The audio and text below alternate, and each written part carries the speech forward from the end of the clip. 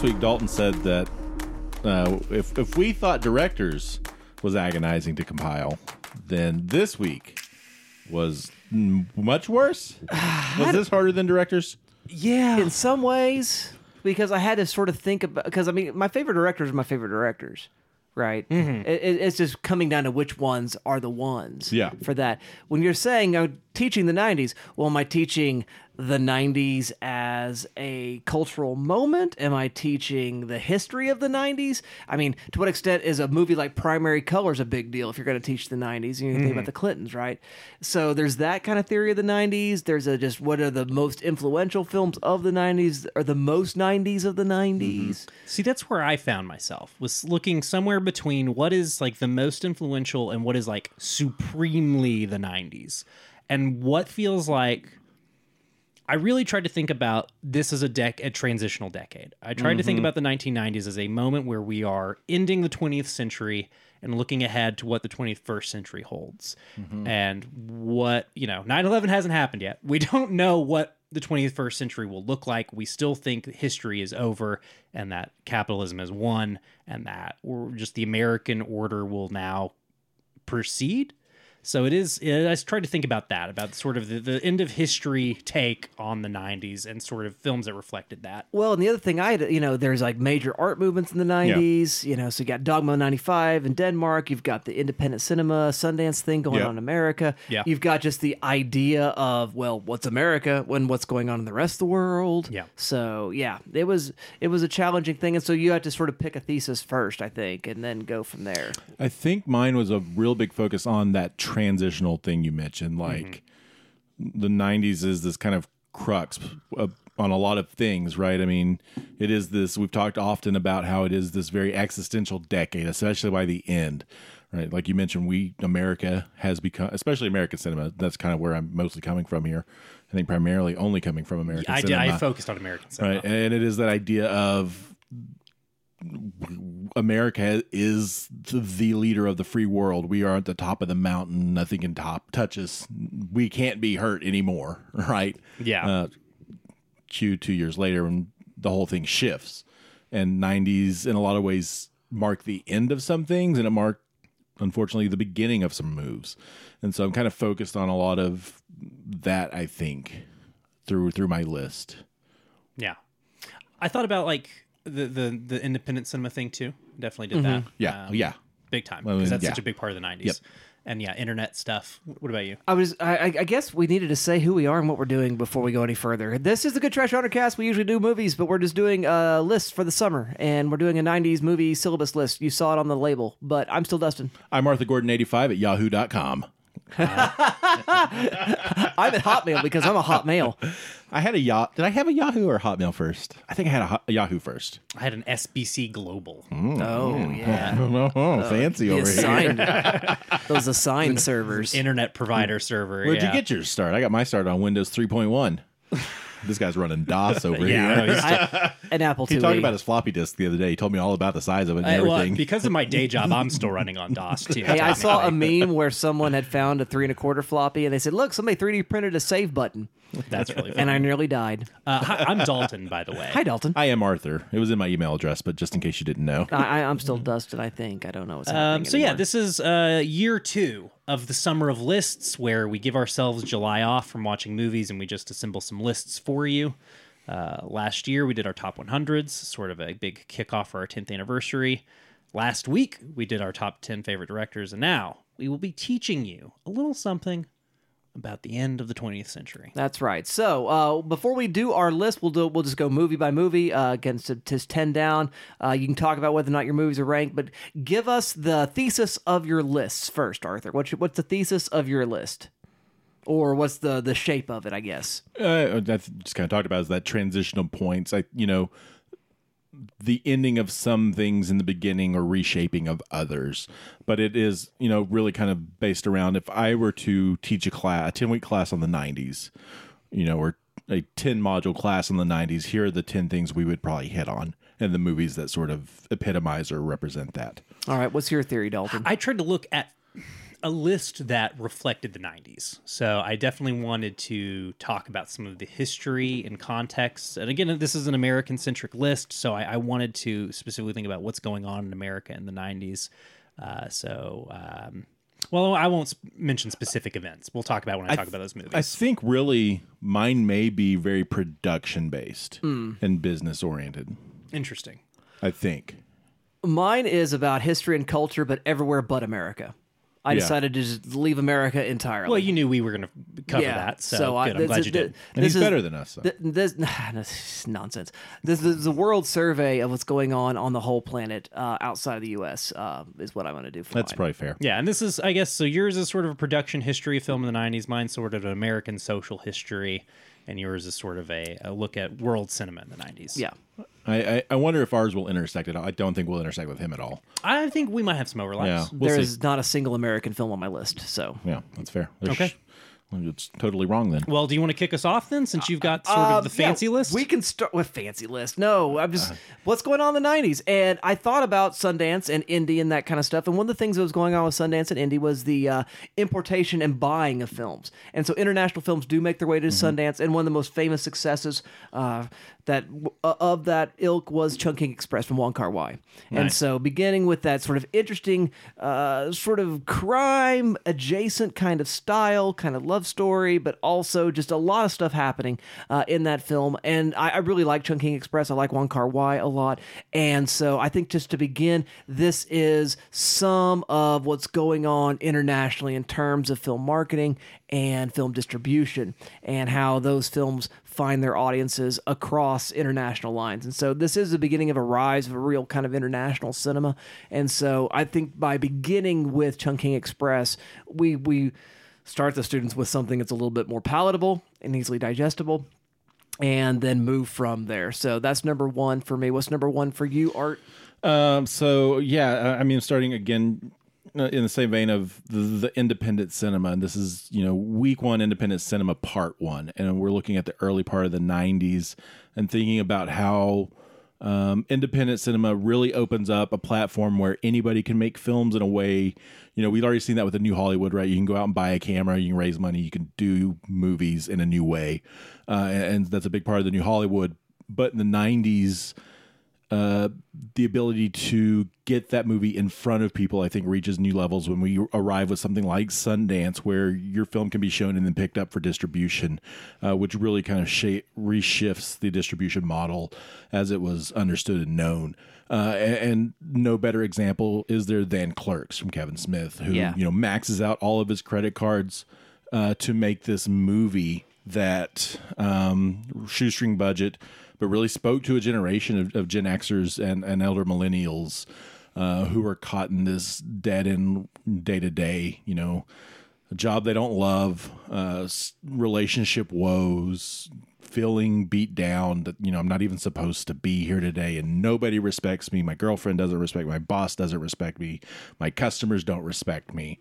It really has, I think it's, Kevin Smith, I don't know, has aged super well, but I think Clerks still really speaks to a moment in time in a way that's very relatable now and very funny. It really captures that 90s ennui. The sort of catchphrase of the 90s Gen Xer was whatever, man. Right. And it's kind of that, And I mean, speaking to the idea, more so than anybody at probably Sundance, more famously than Kevin Smith, who literally was an everyman, maxed out credit cards, bought a cheap camera, grabbed some friends and said, hey, let's make a movie, and really kind of branched out the timeline, I think. That's my number 10 as well, Arthur. Yeah, I think more than, I guess Sex, Lies, and Videotape is 89, isn't it? Yeah. But more than Sex, Lies, and Videotape in 89 and Reservoir Dogs in 92, I mean, Soderbergh and QT are sort of like,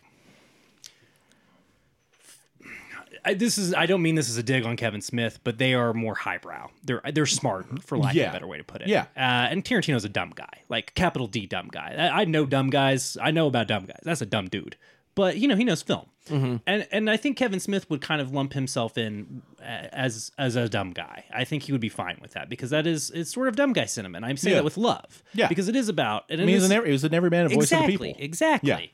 And that's why I think he kind of like is a better touchstone than something like Reservoir Dogs. Because even though, he's got sort of a similar, like, I worked in the video store and that's how I learned movies. Like, he still like immediately comes out of the gate and everybody's like, oh, wow, what a genius. Yeah. And with Clerks, it is more people are like, wow, isn't that impressive that he pulled that off? Yep. And I think that is like a much more interesting story. It gives hope to people like the It's Always Sunny in Philadelphia crew. Exactly. Right, who do the exact same thing. Precisely. Yeah. Yeah, they're not getting work as actors, and so they say, fuck it, we're going to have to make our own thing. Yep.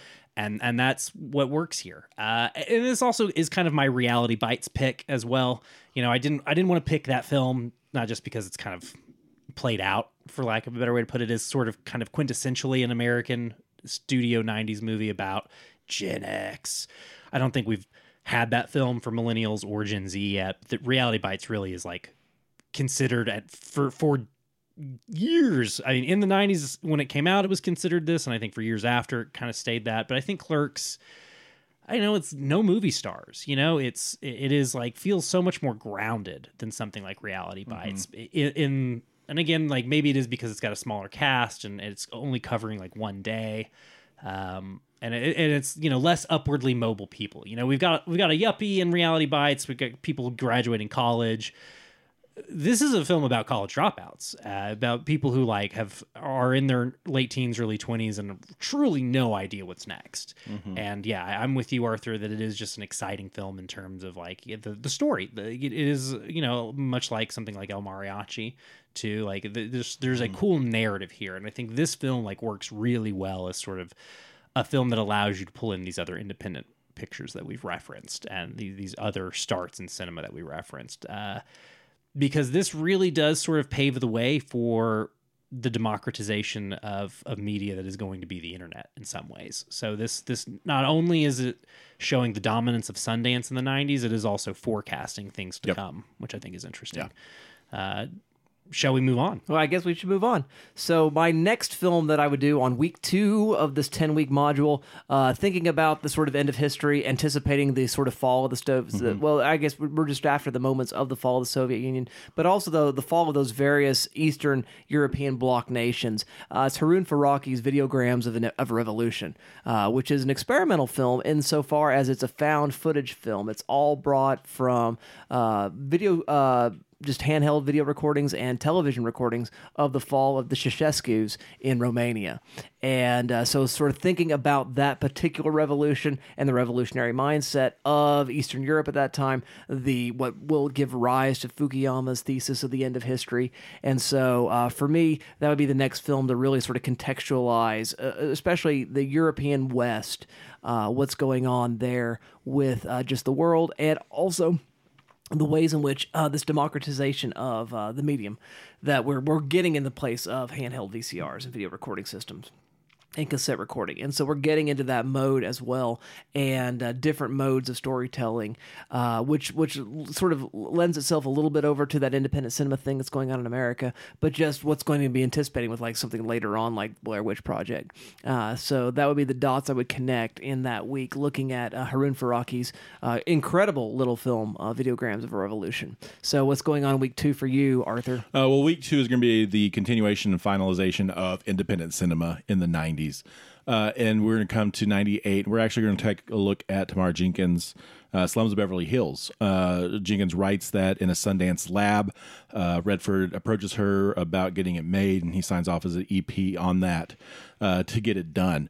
And I think that, one, we see in Jenkins' own career in life the impact of the indie system and Sundance, and how that grants opportunities to new voices and new ideas getting made that traditionally would be overlooked by studios.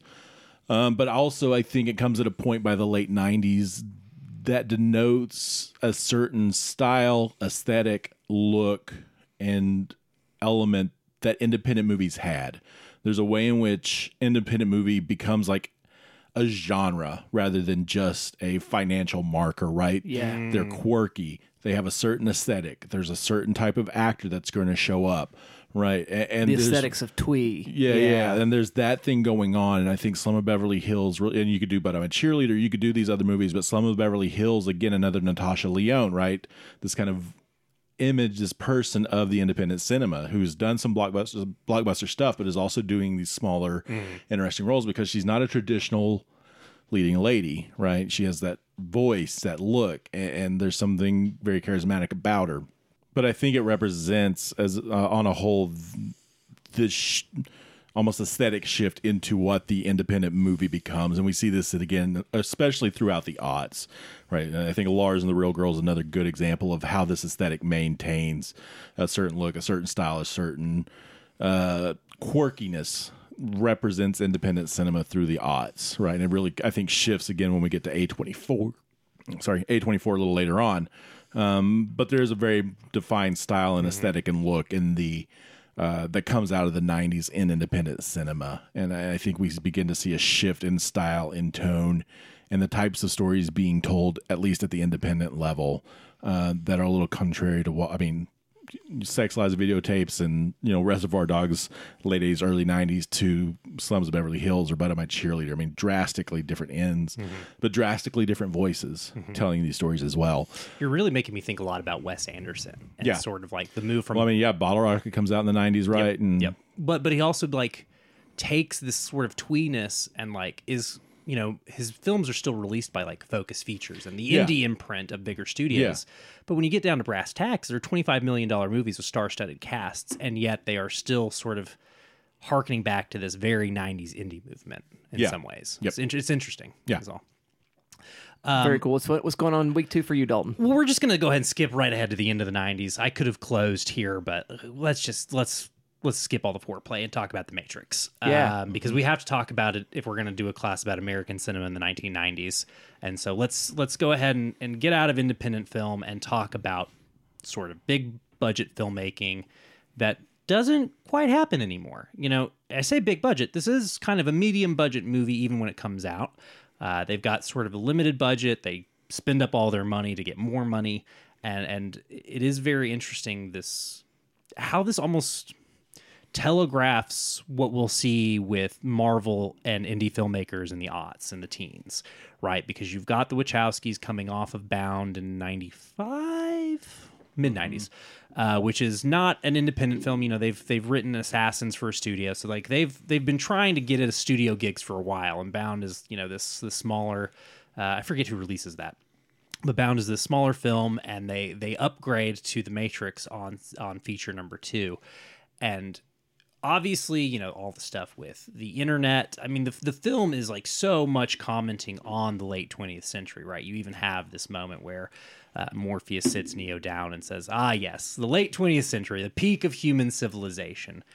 And when he says it and you watch it 25 years later, you think to yourself, well, it doesn't sound wrong. It sure seems like it's all been downhill from there.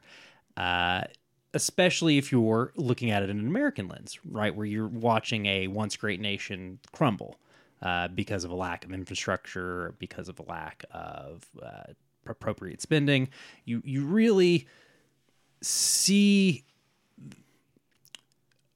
this sort of end of history moment that we talk about with the 90s and sort of this unknowingness that comes with The Matrix, that comes with this idea of everything you were seeing is a reproduction.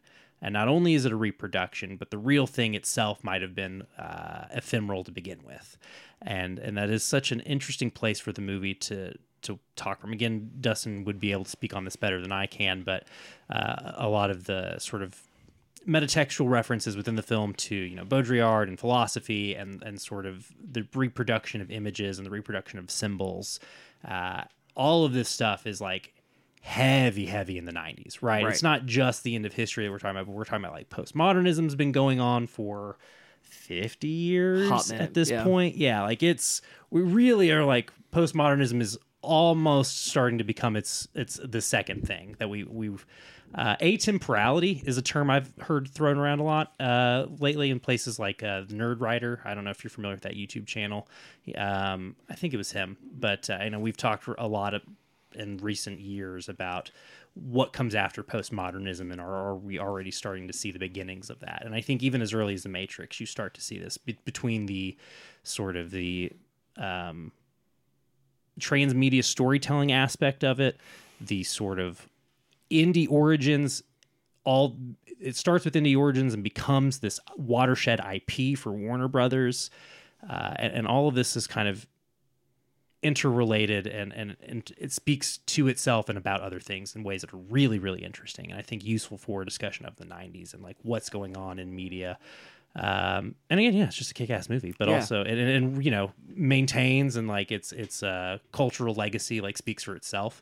But I think that there's a lot you can get into when you start asking like, why is it an essential 90s movie? I was today years old when I figured out that in order to access, this is just a funny bit from the brilliant writing of the Matrix, internet culture thing. Yeah. In order to talk to the Oracle, Neo has to accept a cookie.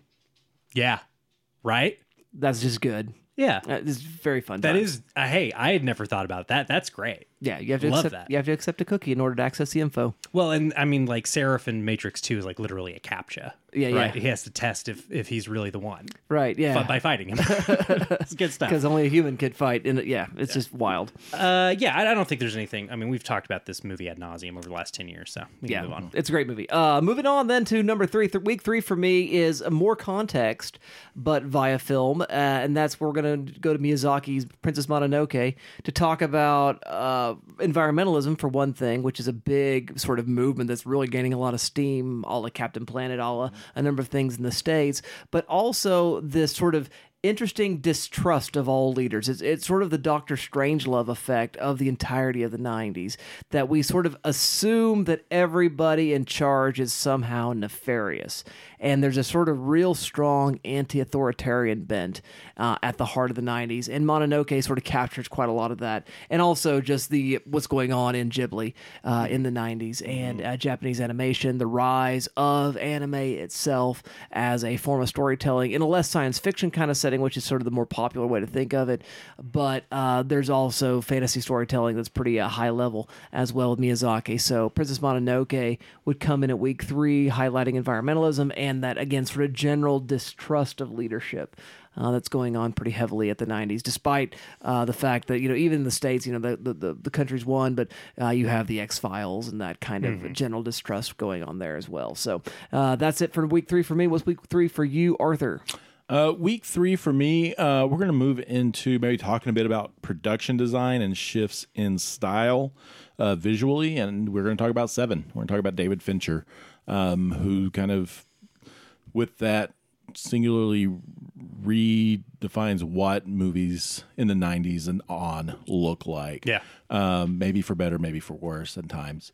But I think it speaks also a bit to, as Dalton was mentioning with The Matrix, this kind of crumbling infrastructure, this uncertainty in America. I think we talk about that mise en scène of David Fincher, that production design of David Fincher, and how that underscores That urban thematically, decay, what's going on both within Seven, but I think both within the country, at least in larger areas, nationwide, and concerns, fears, uncertainties, this kind of existential dread that's creeping in post 80s.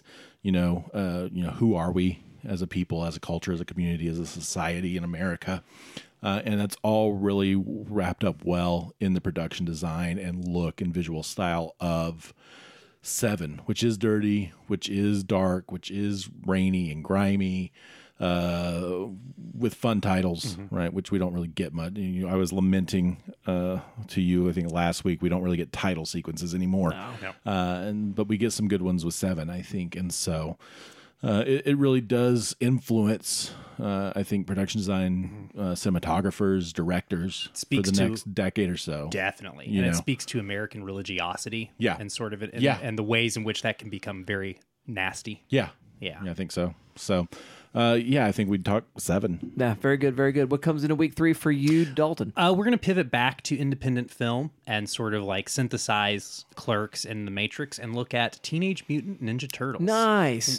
For a while, one of the most profitable independent films ever For made. a long time. Very long time. yeah. For decades. Yeah. How does this violent, weird indie comic book turn into a family-friendly indie film that in a few short weeks will have its like 8th feature film be released in theaters from Nickelodeon Studios?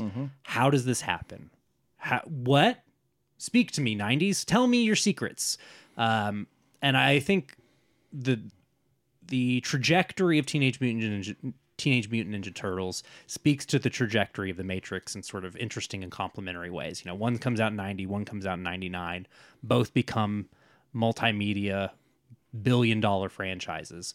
One starts out as a upper middle budget studio movie. One starts out as an indie film, but they both are very much about sort of found family, anti-authoritarianism, martial arts, self-knowledge, really interesting kind of companion films, I think. But again, like from the sort of IP standpoint, TMNT is really interesting because it speaks to something that has not happened yet, but is starting to happen in 1990. Because we've got, let's say, we're 9 years out from some Star Wars prequels. We're 1 year out from the conclusion of the Indiana Jones trilogy that will become a 5-movie series before it's all said and done. We are really at the beginning of, oh, fuck, we've built the entire industry on summer tentpoles since Jaws came out, and we are now 1 year out from Batman. Comic books are the new hotness. What do we got? And lo and behold, you have this weird little indie movie that gets some cooperation from Jim Henson Studios, and they make some of the coolest puppets and coolest suits that have ever been in an American film, and really become this weird pizza commercial / toy commercial that speaks to multiple generations for some reason. And it's a co-production with Golden Harvest from Hong Kong as well. Oh, that's right. Yeah, so right there you get some really interesting sort of international cooperation and what that looks like at the international level, because you'll start to see that in The Matrix with Yuen Ping coming over from the Hong Kong fight choreography world to help out on The Matrix and to choreograph for The Matrix. So yeah, that's really interesting. I didn't even realize the Golden Harvest tidbit there, so glad you brought that up. That's TMNT. Very good, very good. So in week 4 for me, I want to look about youth culture. And also what 3. What'd I say? Oh, you said week 4. Oh, yeah. He started. I'm starting. Yeah, I'm back to 4. Different rotation than last week. Yeah, that's right. So week 4, for me, we're going to France, looking at youth culture, but also looking at protest, civil unrest, and police brutality, which are also sort of big hot-button issues in the 90s. Rodney King stuff's going on in America. We have all these kind of conversations going on as well. WTO protests in Seattle were a big deal in the 90s. And you see seeds of this at work in 1995's La Haine by Matthew Cassavetes, which is a story about 3 boys of different ethnic backgrounds sort of trying to walk their way through a French banlieue during the day after a massive protest. And so it's got Goodfellas DNA, it's got Tarantino DNA, and it's also it's shot in black and white, so it's got this weird kind of visual analog to Clerks as well. But either of you seen La Haine? Mm-mm. I didn't know if you had. That was I'm familiar. I've heard of it. My best chance probably for a movie that you'd seen. Yeah. But La Haine's great, and which means hate in French. And so, yeah, recommend La Haine a lot. And it's an interesting sort of interplay, again, just what's going on culturally the world over in the 90s. Mm-hmm. It is not just America that's experiencing some of the same tensions that we're experiencing over here. So that's week 4 for me. What's week 4 for you, Arthur? By the mid-90s, Disney was sort of at its final legs of its heyday. We get Aladdin, and then we get Lion King, kind of back to back, and then they've got one more kind of good one in their belt when Tarzan comes out a few years later. But a shift happens in '95 with the rise of a new company that changes the history of animation and movie making in many ways, and that is Pixar's Toy Story. We got to talk about Pixar. We're going to talk about Lasseter. We're going to talk about Toy Story. We're going to talk about the shift to CG from traditional animation. It had already started creeping in some ways. We see it, implemented in some Disney films, but now we're getting feature-length CGI films. And so we're going to talk about that and how that kind of, changes the course of history for Disney, for other studios as well. You can't beat them, buy them. Yeah, right. And which becomes a thing a few years later. They start distributing Pixar and then ultimately just go ahead and finish the transaction to make them part of the House of Mouse. But Toy Story really breathed new life, I think, into animation in a way that, Disney was riding pretty high in the early 90s. But once Toy Story enters the picture, I think that sort of changed the trajectory. You've got to evolve or die, and Disney begins to start to fail in the aftermath of that. Tarzan does well, but then it really starts to peter out. And so I think there's a really interesting crossfade that happens there as these two begin to come up against one another, and how that has, maybe for better or worse, impacted filmmaking on the whole. We haven't really talked a lot about visual effects and what that looks like in the 90s, but that's really an experimental age and era of it. And, Toy Story is a big part of that. Yeah. Oh, big time. And then obviously the previously mentioned The Matrix, right? Yeah. Mm-hmm. Yeah. These are big moments in integrating computers with filmmaking. Yeah. Yeah. Next up for me is But I'm a Cheerleader, which Arthur has already mentioned, and sort of a companion film with the slums of Beverly Hills. Natasha Lyonne is sort of one of our great 90s darlings, I think. Between the indie classics that are But I'm a Cheerleader and Slums of Beverly Hills to the big studio success of American Pie. Mm-hmm. She sort of becomes an actor that it takes the industry 15, 20 years to figure out what to do with her sort of endless charm. Yeah. But this film figures out a way to work with, and she's an actor still figuring out like what her deal is anyway in But I'm a Cheerleader, which I think makes her performance so fun, because she is sort of, you get to watch the performance from modern eyes and knowing like what sort of choices she'll make with her career. And you get to watch her play this very unsure of herself character. I chose this film because I think, the 90s are a great decade for queer cinema. You've got Gregor Rocky doing a lot of his stuff in the mid 90s. You just slowly but surely have a greater comfort with queerness in American cinema start to take hold. Obviously there's, big moments like Boys Don't Cry. But that is unfortunately what you get a lot of in the 90s, is sort of these queer tragedies.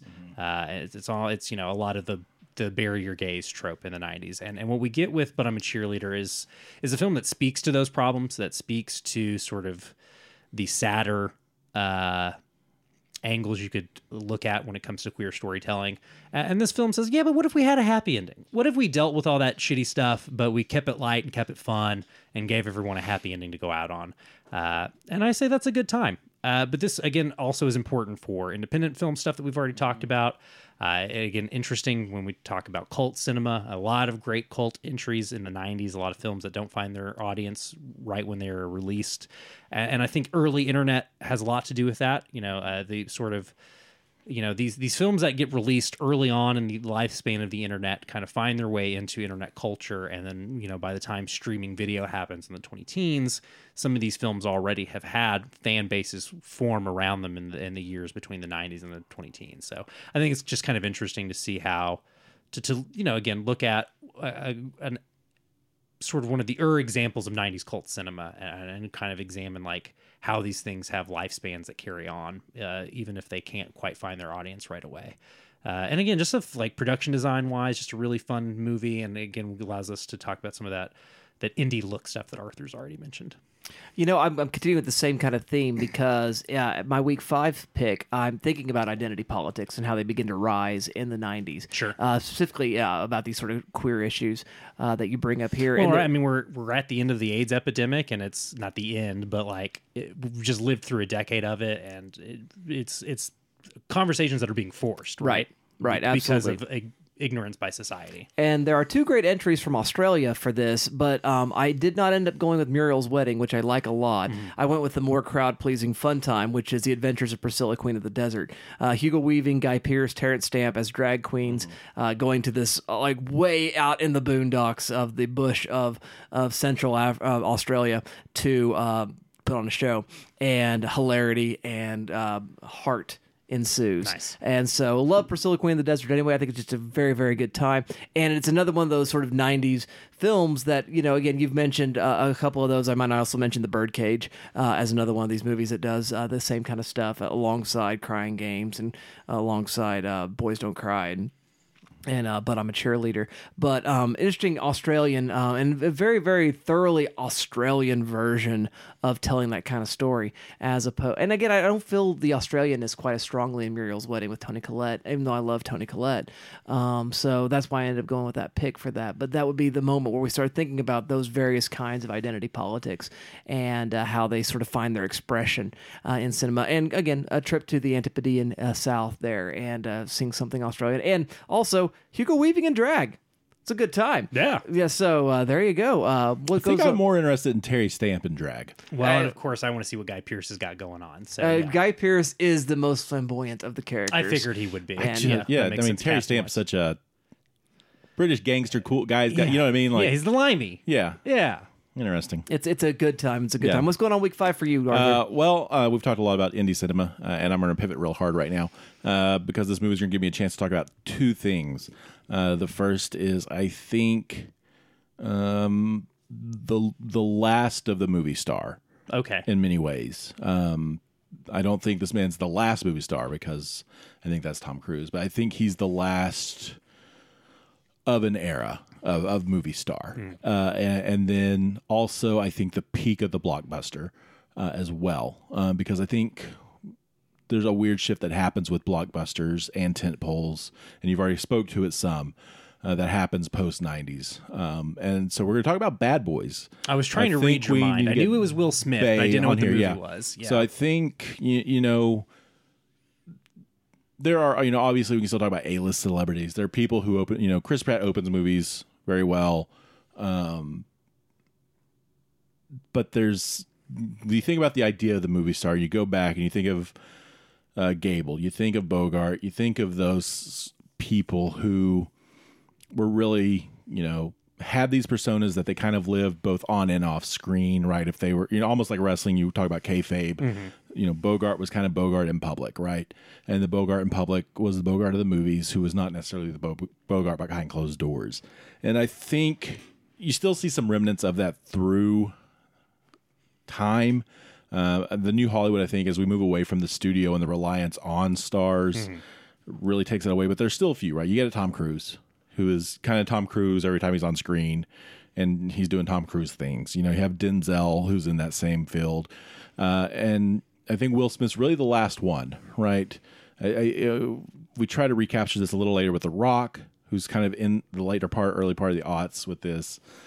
But there is something about Will Smith who is very dedicated to his brand, how he is presented on screen, and really comes to power in the mid-90s, right? He's coming off Fresh Prince. He does this, and he does Men in Black. He does Independence Day. I mean, just into the stratosphere. Yeah. And really that goodwill carries him for a good decade or so as he continues to kind of cultivate these projects before taking some risks with his choices. And so I think that's one thing we talk about. We'd also talk about the shift in blockbusters. You mentioned Jaws, which kind of sets up this idea of the blockbuster, the summer blockbuster, which carries us through the 90s. And I think the 90s is really a peak time for the blockbuster. Totally. Again, Independence Day, Armageddon, just huge movies, Titanic even, right? And that all kind of gets lost by the 2000s, I think. It feels like there's been several different shifts. One, I think, playing a little safer with what's being released. Studios are a little more hesitant post 9/11 to do certain things, to take certain risks. And so you have standouts, but you also have the rise of the comic book movie, which we'll come back to a little later. But I think that Michael Bay specifically, and I picked Bad Boys because it allows me to kind of talk about both of these things. But Michael Bay, I think, is kind of the peak blockbuster director, and Will Smith is kind of the last true movie star before a total shift in the paradigm that takes us into the next decade. And so I think Bad Boys is a good representation of both of their works. That is why we would put it here. If I was talking about just Bay, I might do Armageddon. If I was talking about just Smith, I might do something else. But I think this movie kind of represents several different things that are taking place in the middle of the 90s in studio filmmaking. Very good, very good. What comes in at week 5 for you, Dalton? So I want to stay in sort of the concerns of 90s identity politics lane. That's sort of where I want to stay. But I'm also interested in, that we've talked about the journey of different filmmakers in the 90s, and we've talked a lot about indie films, but what we haven't talked about is people getting scooped up right out of film school. And sure. So this next film is John Singleton's Boys in the Hood, which is, could very much be an 80s movie. Like, again, it is speaking to aspects of the crack epidemic, which becomes like a big talking point in the 80s. But we're still feeling the after effects of that in the early 90s in a real way. And we are just at the, getting ready to gear up for the opioid epidemic. So we are sort of in a transitory period for like major public health issues with recreational drugs and major public policy failures with the response to those drugs. A film that I know we've talked a lot about on the show in the past, a film that we've covered on this show. So I don't know how much there is to say about it because, there's full episodes of us talking about this. But again, I don't know, just a big decade for the quote unquote urban movie is the language they would have used in marketing and boardrooms in the 90s, right? Yep. Black cinema is like becoming a more important part of American cinema in the 90s. And so you have, this film, Menace to Society, set it off. Like you have all this early to mid and even into the late 90s with like Baby Boy and shit like that. Which again, another Singleton joint. I'm gonna get you, sucker. Well, yeah, and then but of course you have like these parody films that are like speaking to 70s blaxploitation films, and then there's Don't Be a Menace to South Central while you're drinking gin and juice in the hood. I think that's the title. Something it's like a long that. title. Yeah.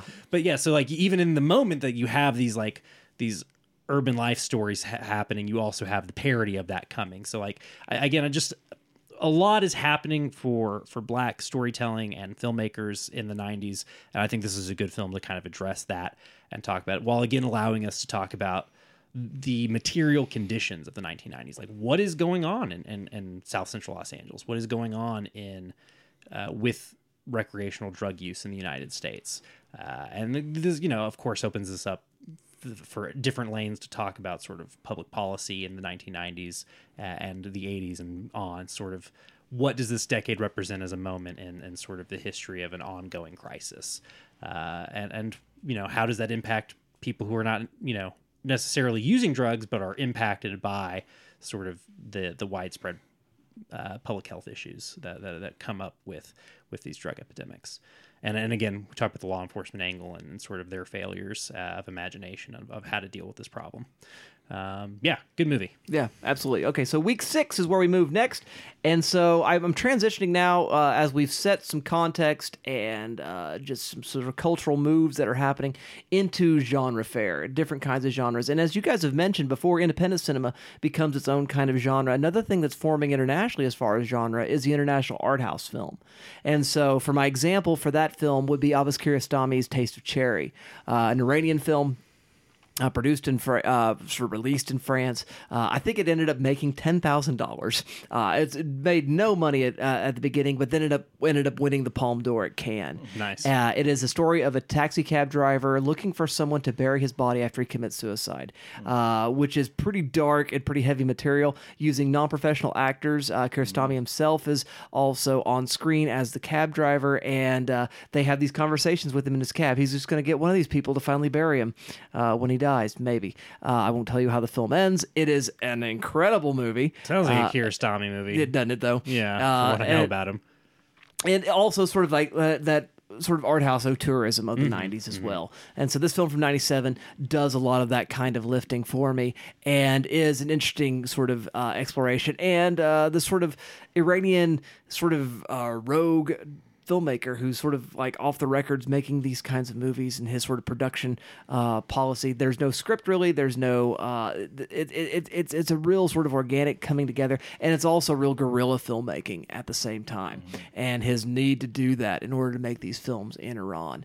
And so Kiarostami's Taste of Cherry comes in week 6 for me. What's going on for week 6 for you, Arthur? Well, this is a follow-up to last week in talking about Michael Bay and the blockbuster, because we got to look forward to a new tentpole model and one that is inevitably shaped by comic books. And so we're going to take a look at Blade. Nice.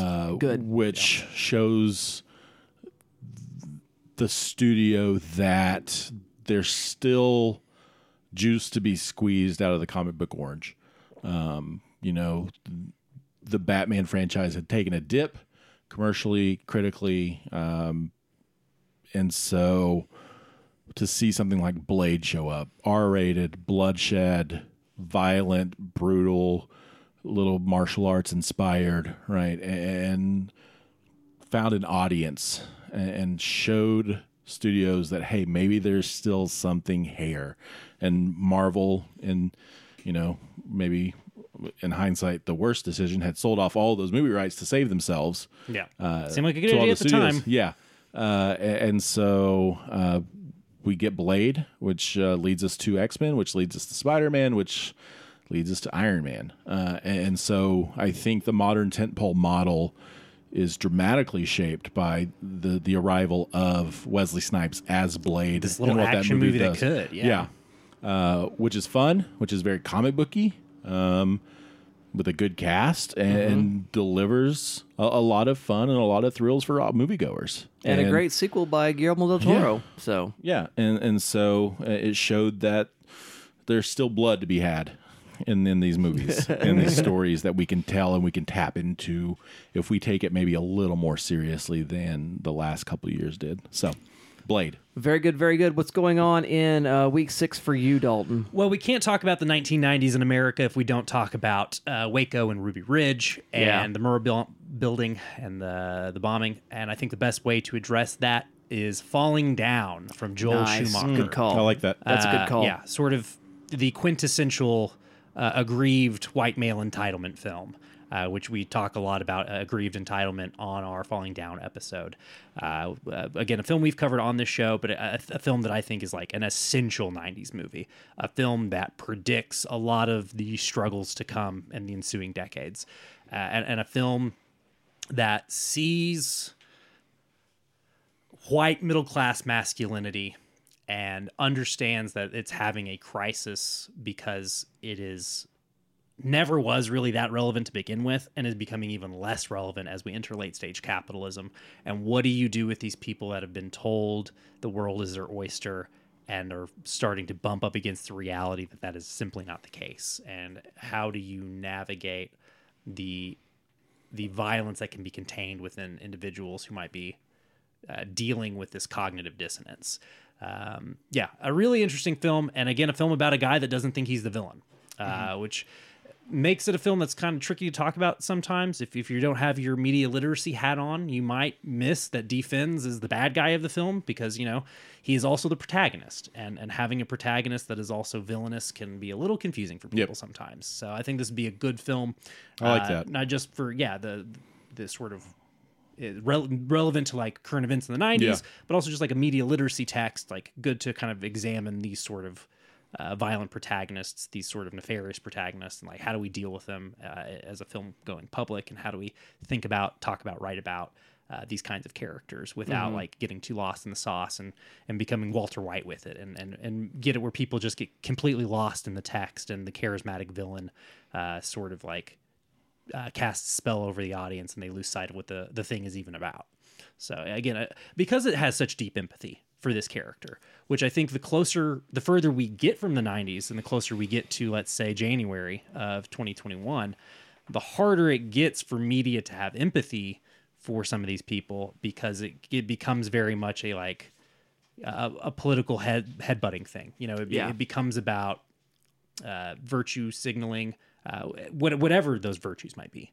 Whether it's conservative, liberal, more left than liberal, whatever it may be. This film allows us to kind of interrogate what's going to happen in the 20-teens and 2020s with a little bit more empathy, because we're still at the beginning of it, and I think it's easier for people to address this without completely losing their minds. Absolutely. Very good, very good. Just a quick editor's note, our neighbors are mowing, and so I don't know if that's picking up on the recording at all, but if it is, just a heads up, that's what's going on in the background. Sorry about that. My stomach is not growling that hard. No, mine is, though. So it actually is. Well, let's wrap this up. All right. Number 7, week 7 for me, moving into, again, more proper genre fare and the rise of Japanese J-horror.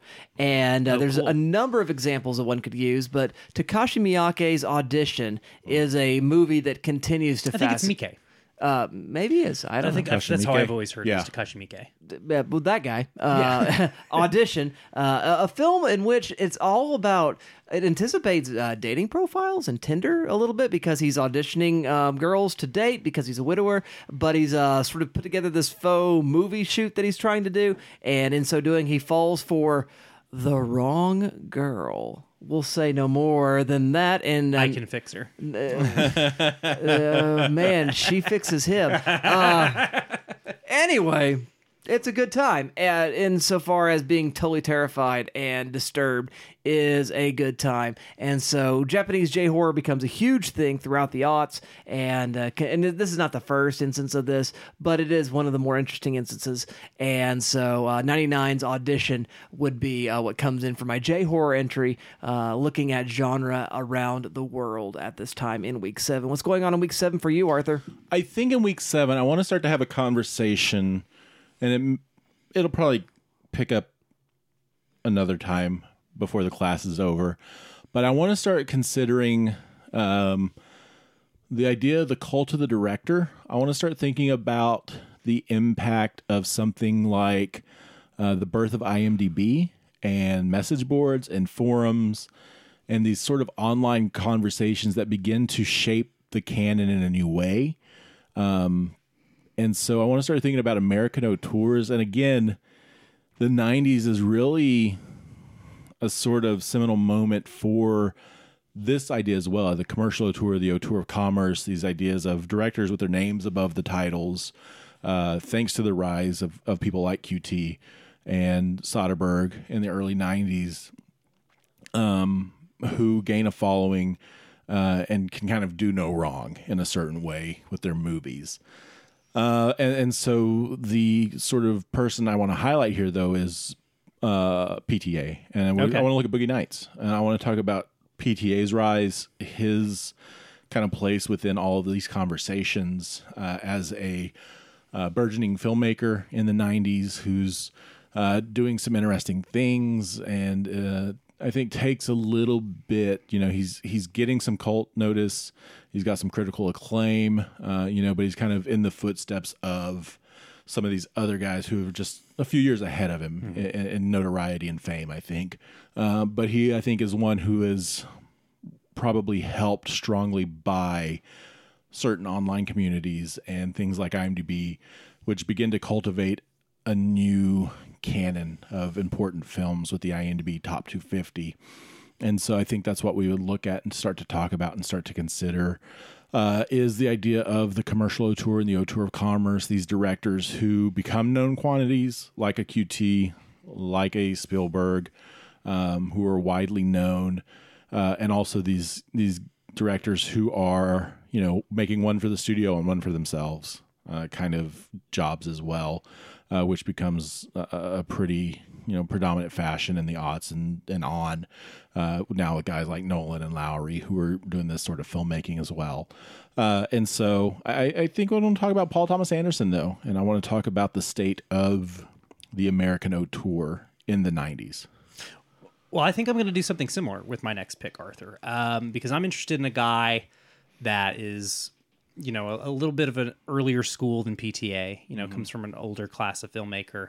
And you really see in his career the kind of the unfolding of the next 20 years of filmmaking and like how things are going to change for the auteur and how auteurship is going to morph because of budgets, because of studio, scared money, how these are going to change. And we're going to look at Michael Mann's Heat, which lets us do a lot. Number one, it lets us look at one of the coolest action movies ever made. Right. Number two, lets us look at one of the most interesting crime dramas ever made. And the fact that this film is both of those things is like a big reason it has had the cultural legs that it has had, because it's not just an action movie. It is also like a sprawling LA drama that is also about cops and robbers. So it's got a lot going for it. And I think it is interesting, again, especially, we just talked about falling down and thinking about sort of white male violence, thinking about late stage capitalism. And again, this is a story that Mann's been clacking around for years. He's got the TV movie version of this film with oh God, what is it called? LA Takedown, I think is what the TV movie version's called. And it's, basically the same story with, scenes exactly the same. Just, better actors, more money. So it's kind of fun how we can look at his career starting with, things like Thief and the pilot episode of Miami Vice, and just kind of move through his career. And again, focusing on Heat, of course, but sort of looking at Michael Mann's career and like what happens to him after Heat. Like Heat gets him so much clout that he's like spends the rest of the 90s and early aughts as sort of a Oscar director, pivots back to like thinking person's action movies in the aughts. And that well kind of dries up. And all the way into the 2010s with Black Hat, he's trying to make these thinking person's action movies. And we start to see that genre kind of dry up on him. And we start to see that not be a lucrative business model anymore. And I think it allows us to kind of examine, one of America's one of the genres that America most excels at, the action genre. And we can kind of look at how that changes in the 90s to the 2000s. And again, with things like Blade that Arthur's already mentioned, like sort of the 90s, we really do see this shift from like grounded action movies to more bombastic and fantastical action films. And again, I think this film lets us look a lot about the material conditions of the 1990s. Like we can kind of talk about bank robberies, how that's not really a thing you can do in the 21st century as effectively. Why is the people that Heat is based on are guys that were active in Chicago in the 70s. They're based on a real crook and a real cop, but a very different time period. And so we really get a lot of fun into the 20th century stuff too when we look at Heat and sort of a pre-internet law enforcement and how those things are going to change. And again, with De Niro and Pacino, we sort of see two of the late 20th century's great American actors at the height of their powers before a sort of a decline in talent and ability to pick good scripts. So really is sort of a monumental moment for both of these actors and an important, really an important American film, truly, I think. And again, it's a 3-hour bank robbery movie. How does it become an important American text? Good question. You'd have to ask Michael Mann that one. Yeah, very good, very good. I like that pick a lot. I'm going to keep it action as well, and I'm going to Germany for this one, and the movie that anticipates The Matrix. That is Run, Lola, Run by Tom Tykwer, in which... a later collaborator of the Wachowskis. Yeah. I mean, so you see the influence already there, that they're not influencing one another so much because obviously The Matrix is in pre-production at this point already, but they're drinking from the same pools. Yeah. They're definitely finding inspiration from the same kinds of sources. And so in Run Little Run, you have basically she's got 20 minutes to get 100,000 Deutschmarks, and she ends up having extra lives, extra chances to do that. So it's got this video game stuff. There's an animated sequence in the middle of it. It's exhilarating. It's a very fun time. It's cheerful, despite the fact that she loses a few times in the course of this, but it's still a very, very good time. Very, very punk, very, very 90s, and just an interesting instance of some of the stuff that's in the water of the world before The Matrix even sort of hit screens there. And so Tom Tykwer's 1998 extravaganza, Run, Lola, Run, coming in at a lean 80 minutes. Very good time. We love to see it. We love to see it. So what comes in for week 8 for you, Arthur? I think this is just kind of a weird aside, but I want to do re-envisioning the coming-of-age story. It's a genre that I love quite a bit. And so this movie looks at taking the genre and kind of the text of the time, I think, Stand By Me, which is very nostalgia-driven, and, hey, look at how yesteryear was and how we look at the days of yesterday, and modernizes it and urbanizes it and takes it to Boys in the Hood. I'm so glad we both have it on the list. I mean, I think it's just a great marker of the 90s and storytelling and youth and obviously a certain cultural bent on it. But it also, directly references Stand By Me in the beginning and then does something very different with that genre. And for that, I think it's unique. I think it's interesting. And I think it's a standout. Also, one of the great movie names with Furious. Oh, Furious Styles. Furious Yeah, Styles. what a great name. One of truly cinema's great movie dads. Yeah. And so, man, Boys in the Hood, good stuff. Check it out if you have not seen it, but that's where we would go next. All right, what's coming in on week 8 for you, Dalton? Let me see, because I've been jumping around a lot. So next up we have, of course, this is what we have next. So the 90s were a horny decade. Yes, they were. For those of you who were born after 9/11, you might forget, but this country used to fuck. We were pretty good at it, too. All the Puritanism aside, from 1970 to 1999, it was... it was all out. It was all out there. We used to know how to have a good time. And then Osama bin Laden knocked down our two big phallic symbols, and nobody could get it up anymore, I guess.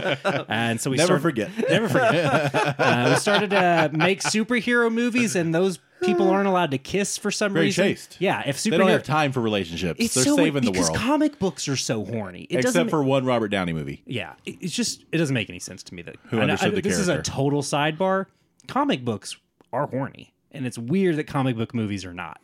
Anyway, I haven't seen a lot of like the erotic thriller classics of the 90s, unfortunately. So I have You're missing out on a good time. I know. So I've had to go to 1999 again, where we're going to talk about the end of the 90s once more when we look at Stanley Kubrick's Eyes Wide Shut. Good call. Now, we're looking at the 90s and the end of the 20th century. I think it's important to look at a quintessential 20th century film. An incredible Christmas movie. One of the greats. One of the great movies about how do you deal with your family on Christmas. Ignore them if you can. So with this film, we have maybe the least horny movie about sex, or the most horny, depending on who you ask, and sort of what narrative or thematic tracks you want to most pull on. But this is a big decade for the erotic thriller. I mean, you have things like Body Heat, or no, that's 88, isn't it? Anyway, it's a genre that sort of really gets going in the 80s and has some carryover in the 90s. There's that one with Willem Dafoe and Madonna. That's a weird one. I've seen that one. Not a good movie, as I recall, though. But throughout this decade, you really have this genre that is, again, a continuation of a trend that was happening a little bit earlier, and even harkens back to like the earlier parts of the 20th century and like femme fatales and noir and all that kind of stuff. But with this film, you really have something to me that like is a good synthesis of this sort of end of an era stuff we're talking about, with the 90s being the birth of something new. And again, I think it's fun to sort of watch Kubrick put a punctuation mark on his career and his life with this film. And again, an interesting end of the 90s film. Right. Tom Cruise can't get laid. He simply cannot. And you just won't see him make a risk like that in his career after this point. He basically sacrifices his marriage on the altar of cinema and is so ruined by it that he can never look like a cuck ever again. That's what the movie's about. The movie's about a guy who can't stop cucking himself. He can't stop thinking about the fact that his wife was attracted to somebody else, and it's driving him insane.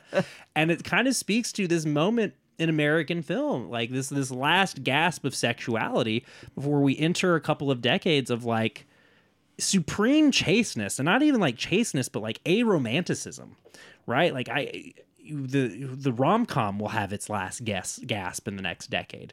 So I think this is a really interesting film. Again, you wouldn't call this film a romantic comedy by any stretch of the imagination, although if you're a real freak, maybe you will.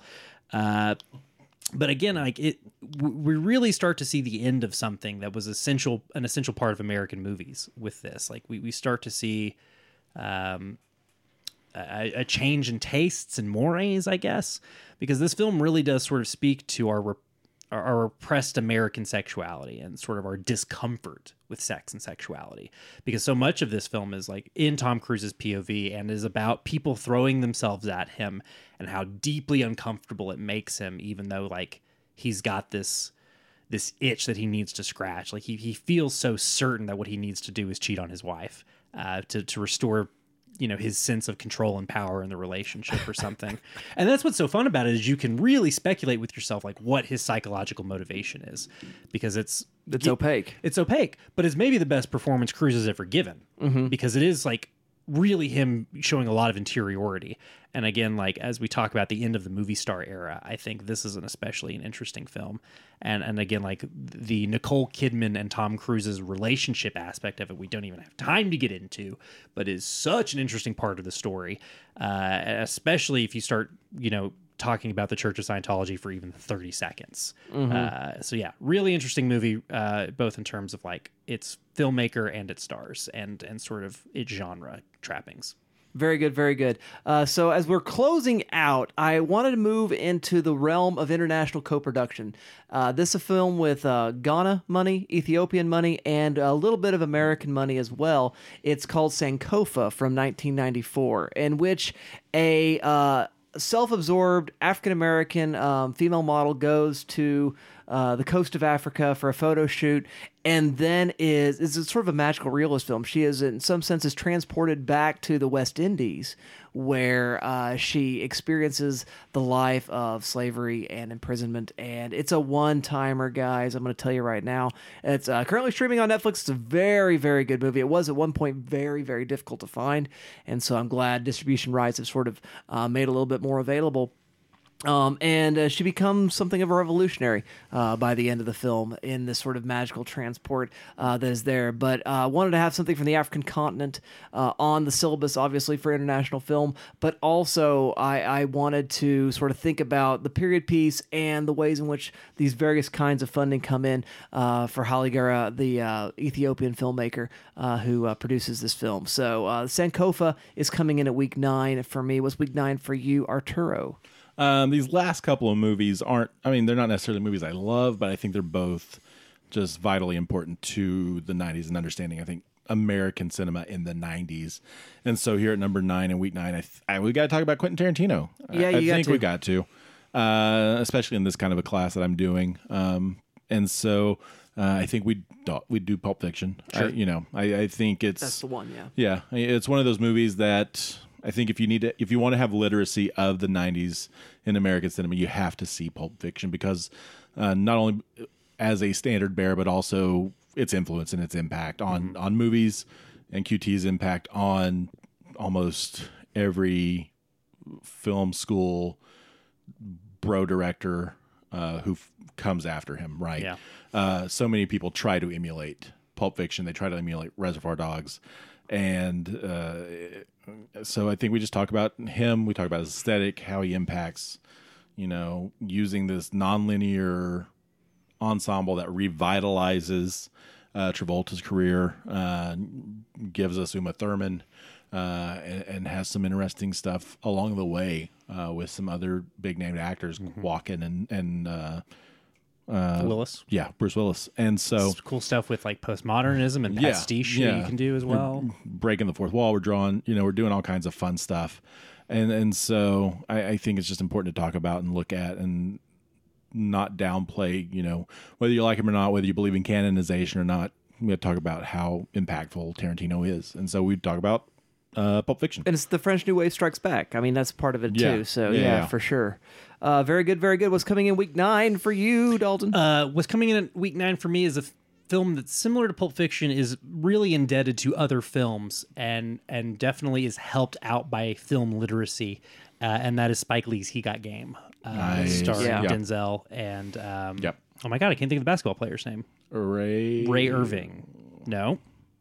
Jesus Shuttlesworth is the character's name, which talking about Great good, name. what a What a great great character name. names. Ray Allen. Yep. Ray I Allen. think you're right. I'm pretty sure it's Ray Allen. Anyway, yeah. Okay, thanks, Arthur. So this really does speak to like the American lineage of sport films, and I'm not really the big sports movie guy, but to me, this is like one of the end-all be-alls, because it is like so much a sports movie about sports movies, and like what do people chase when they chase sports stardom? And I've talked a lot in this syllabus about, reckoning with late stage capitalism, which is just entering its, we're in the early days of late stage capitalism, you could say, with the 90s. And this is very much a film about trying to win that game, and the game that exists on top of the game, right? The game is basketball, but there's another game that exists on top of basketball that Ray Allen and Denzel's characters have to play. and how does that function, and a lot of cui bono questions in this film, which I like. I really love that aspect of it, of like, Jesus Shuttlesworth is about to become one of the best basketball players to ever do it, and who's going to benefit from that? Is he going to benefit from that? Is his father, or is somebody else? And it's, the impact of sports in America is so strongly felt in this film too. Like, literally, what college, not even NBA team, but what college this kid is going to go to has enough impact that it gets his dad out of prison for a week. Like, the warden is able to put his dad on a fucking furlough from jail, not jail, prison, for homicide because of basketball, because of sport. It's wild. And that does not, I know that's kind of a big leap the film asks you to take, but it doesn't feel that far-fetched. It really doesn't. There are moments that feel like a little like, okay, he'd probably be supervised a little more closely than this. But by and large, it is a film that exists in the real world, with the exception of a few leaps it asks you to make. One of my favorite Spike Lee movies, so this kind of allows us to just talk about him and his career and him in the 90s, coming out of his great success in the late 80s, and sort of the, not necessarily blank check status he has in the 90s, but definitely the young hotness status he has in the 90s, and like what that allows him to do. And again, this is late in the 90s for him, so this is really kind of a, I don't know, and to my mind, this is one of his his blank check films, because it really is formally very Spike Lee, and yet like is asking the audience to kind of trust him to do some kind of unconventional stuff. I really think of that opening montage that is sort of about the game and the game's impact on America at large, and really kind of a bold opening for a what was a studio film, I think, to have. Yeah, just a great movie, and allows us to talk about sort of basketball and its place in sports history in America in the 90s. Like, it's sort of really taking the place as the sport, thanks to a lot of like some of the greatest players ever to do it in the 90s. So yeah, I think really just interesting. Allows, again, like, gets me to talk about sports, which I don't really ever do, and yet I would be foolish if I tried to pretend that athletics are not important, right? As important as film, and often more important than film. So really, really fun movie that I think would be useful to talk about. Very cool, very cool. So week 10, we're at the end of the semester, friends, and I do have a treat at the end. I tend to do it that way in most of my classes, just something a little bit lighter, a little bit more fun, but also thinking about the filmmaker and filmmaking work that transitions itself to international and eventually American filmmaking process. I really was looking hard for a South American entry, and it turns out the 90s was a dearth, really. I mean, there are films being made in South America, but they're not finding that distribution. They're not finding that kind of audience outside their sort of local venues there. So I expanded it to Latin America. And so I have a Mexican film for this, and this is Guillermo del Toro's Cronos. Nice. Which is a vampire movie. Del Toro doing a lot of that great work, but also Ron Perlman for a little bit in the film. And his sort of foray into horror, so it's a second horror entry of the semester, but more thinking about that in terms of cinematic careers and how that sort of gains him legs to find his way on over into the States, and also Spain with his work with Devil's Backbone and Pan's Labyrinth, and then eventually that work with Blade 2 and Mimic, and then just on into the aughts and his incredible run there, up to winning the Oscar very recently. So Guillermo del Toro's Cronos is what finds its way there, which is a brilliant little movie and just a lot of fun for a low-budget Mexican film. So what's going on the last week of your semester there, Arthur? I mean, I think this is the first movie I put on the list. Again, it's not a movie I necessarily love, but I acknowledge that it is arguably the American movie of the 90s, and that's The Matrix. Yeah. I mean, I think you can go through maybe and look at every decade, and there are probably a movie from each decade that sort of not only defines that decade, but also influences the future. And so that's The Matrix. Yeah. Right. I mean, you've spoke to it at large on this episode and in the past. So much owes a debt of gratitude to the Wachowskis and to The Matrix. Visual effects, storytelling, franchising. I mean, most major movies kind of post 1999, I think, owe a debt to, right? And it still influences people today, like the Daniels, and we get something like Everything Everywhere All at Once. I mean, it is one of the, capital movies, American great movies. And I don't know that whether you like it or not, you can downplay how important it is as a movie and a movie of the 90s, and to kind of be a 1999 movie, I think is very poetic for it to come at the end of the decade. Totally. Right before, all of the fear of the new millennium, of Y2K, what's going to happen to us, the concerns of technology, the concerns of new media, the concerns of the future of who we are as a country, as a nation, as a society, as a culture, for 99 to sort of be the culmination of that, and this to be the movie that ties into all of that, speaks to that, and looks to the future of all that. And I think it's a very, poetic place for it to land and to be as influential and as important as it is. So yeah, we'd have to talk about, you have to talk about The Matrix. Yeah. In a movie class about the 90s. You have to talk about it. I'm definitely glad I didn't save it for last now, since it was your last. Yeah. I agree. Yeah.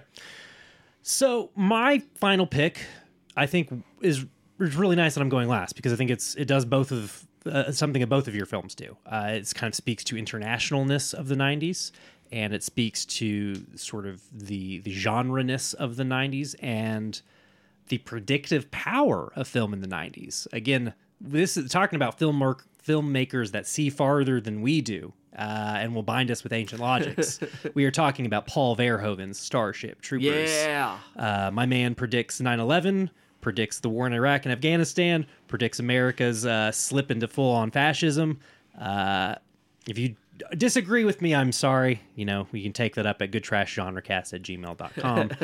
But if you look at the 20th century and the 21st century, you will see certain elements of American culture and society and policymaking that certainly reflect the tenets of fascism as laid out by Umberto. I can't think of his last name. Eco? Thank you. No, is that it? Umberto Eco? Yeah, they wrote the elements of fascism or whatever. I'm not sure that's the right person. I'm thinking of the novelist from Argentina. Okay, that's who you're thinking of. Who am I fucking thinking of? Anyway, not important. We're talking about film today. But this film is, again, we've got Paul Verhoeven, this Dutch filmmaker who gets this American sci-fi military novel, looks at it and says, this is boring and bad. What if I turned it into a satire about American military culture? And boy, does it work like gangbusters. And it's talking about sports. It even includes a little bit of like American sport culture and how that is tied up with our sort of our violent rhetoric that we have as a nation. And that's just an interesting aspect of the film that, again, like the more you watch this film, the more it really does unfold, I think. Those space football scenes are fun. They're fun. Oh, they're a blast. But they also speak to sort of the ways in which we encourage young people to be violent, which I think is very funny. And there's a definite tragedy to it, but it is also very funny. And again, like the ways in which the film continues to be funny, it is so great. Like when Rico tries to enlist and the guy turns around and goes, yeah, the mobile infantry made me the man I am today. And you realize he's a quadruple amputee. I believe is what that. I think that character's got no legs and a robot hand, and no other, and a stump on the other hand. Yeah, I think so. Yeah, yeah. It's really a film about like the internet too, and state media, and how disinformation is going to be a huge part of the internet. I can't believe this film called that. Yeah, and the ways in which we use dehumanizing rhetoric to think less of the opposite side in a military conflict. Again, all of this stuff is all over Starship Troopers, and it comes from a novel that is by a literal fascist. Robert Heinlein thought military culture was superior to civilian culture and thought we should reorganize American society around military culture. I don't know what to call that other than fascism, folks. That's what it is. And Paul Verhoeven saw that, and because he came from a country that was occupied by fascists when he was a young boy, he took his own personal history and intertwined it with a world history and with speculative history, and made one of the great science fiction works of the 20th century, in my mind, out of one of the most annoying science fiction works of the 20th century. So that's my final pick for how films I would use to teach the 1990s. Very good, very good. Well, that's the 1990s according to GoodTrash. There you go, dear listener. Your syllabus just got way longer, like 30 movies longer, but it's a good time. And any final thoughts, friends? Nah, I can't think of anything. Yeah. I feel pretty good about this. Yeah. I do too. I feel like we did a good job. Yeah. We tried to, I think it was good that we did this. We all had a lot of 90s films in our top 100s, so that was why we didn't just do our favorite movies in the 90s. Right. Yeah. I think we wanted to tackle this more academically than just like, what do we like? Which is what last week was, and what next week will be. Exactly. Correct. Next week is going to be maybe the most subjective week. We are just going to be looking at our top 10 favorite actors. Now, that is actors, period, not actors/actresses/ non-gendered title for the job of actor. People who do the thing in front of the camera. Alive or dead, working or retired. Who are your favorite actors? That's what we're going to look at next week. If you want to talk to us about the 1990s, your favorite actors, or anything else, you can find us GoodTrashGenreCast@gmail.com for any long-form feedback. We're at GoodTrash Media on the socials if you want to message us there. And if you want to help support us financially, you can go to patreon.com/GTM for more information on that. And stay tuned next week. You don't have any homework, and we don't have any homework. It's just actors, baby. You keep watching, we'll keep talking, and we'll see you all next time. I'm not afraid.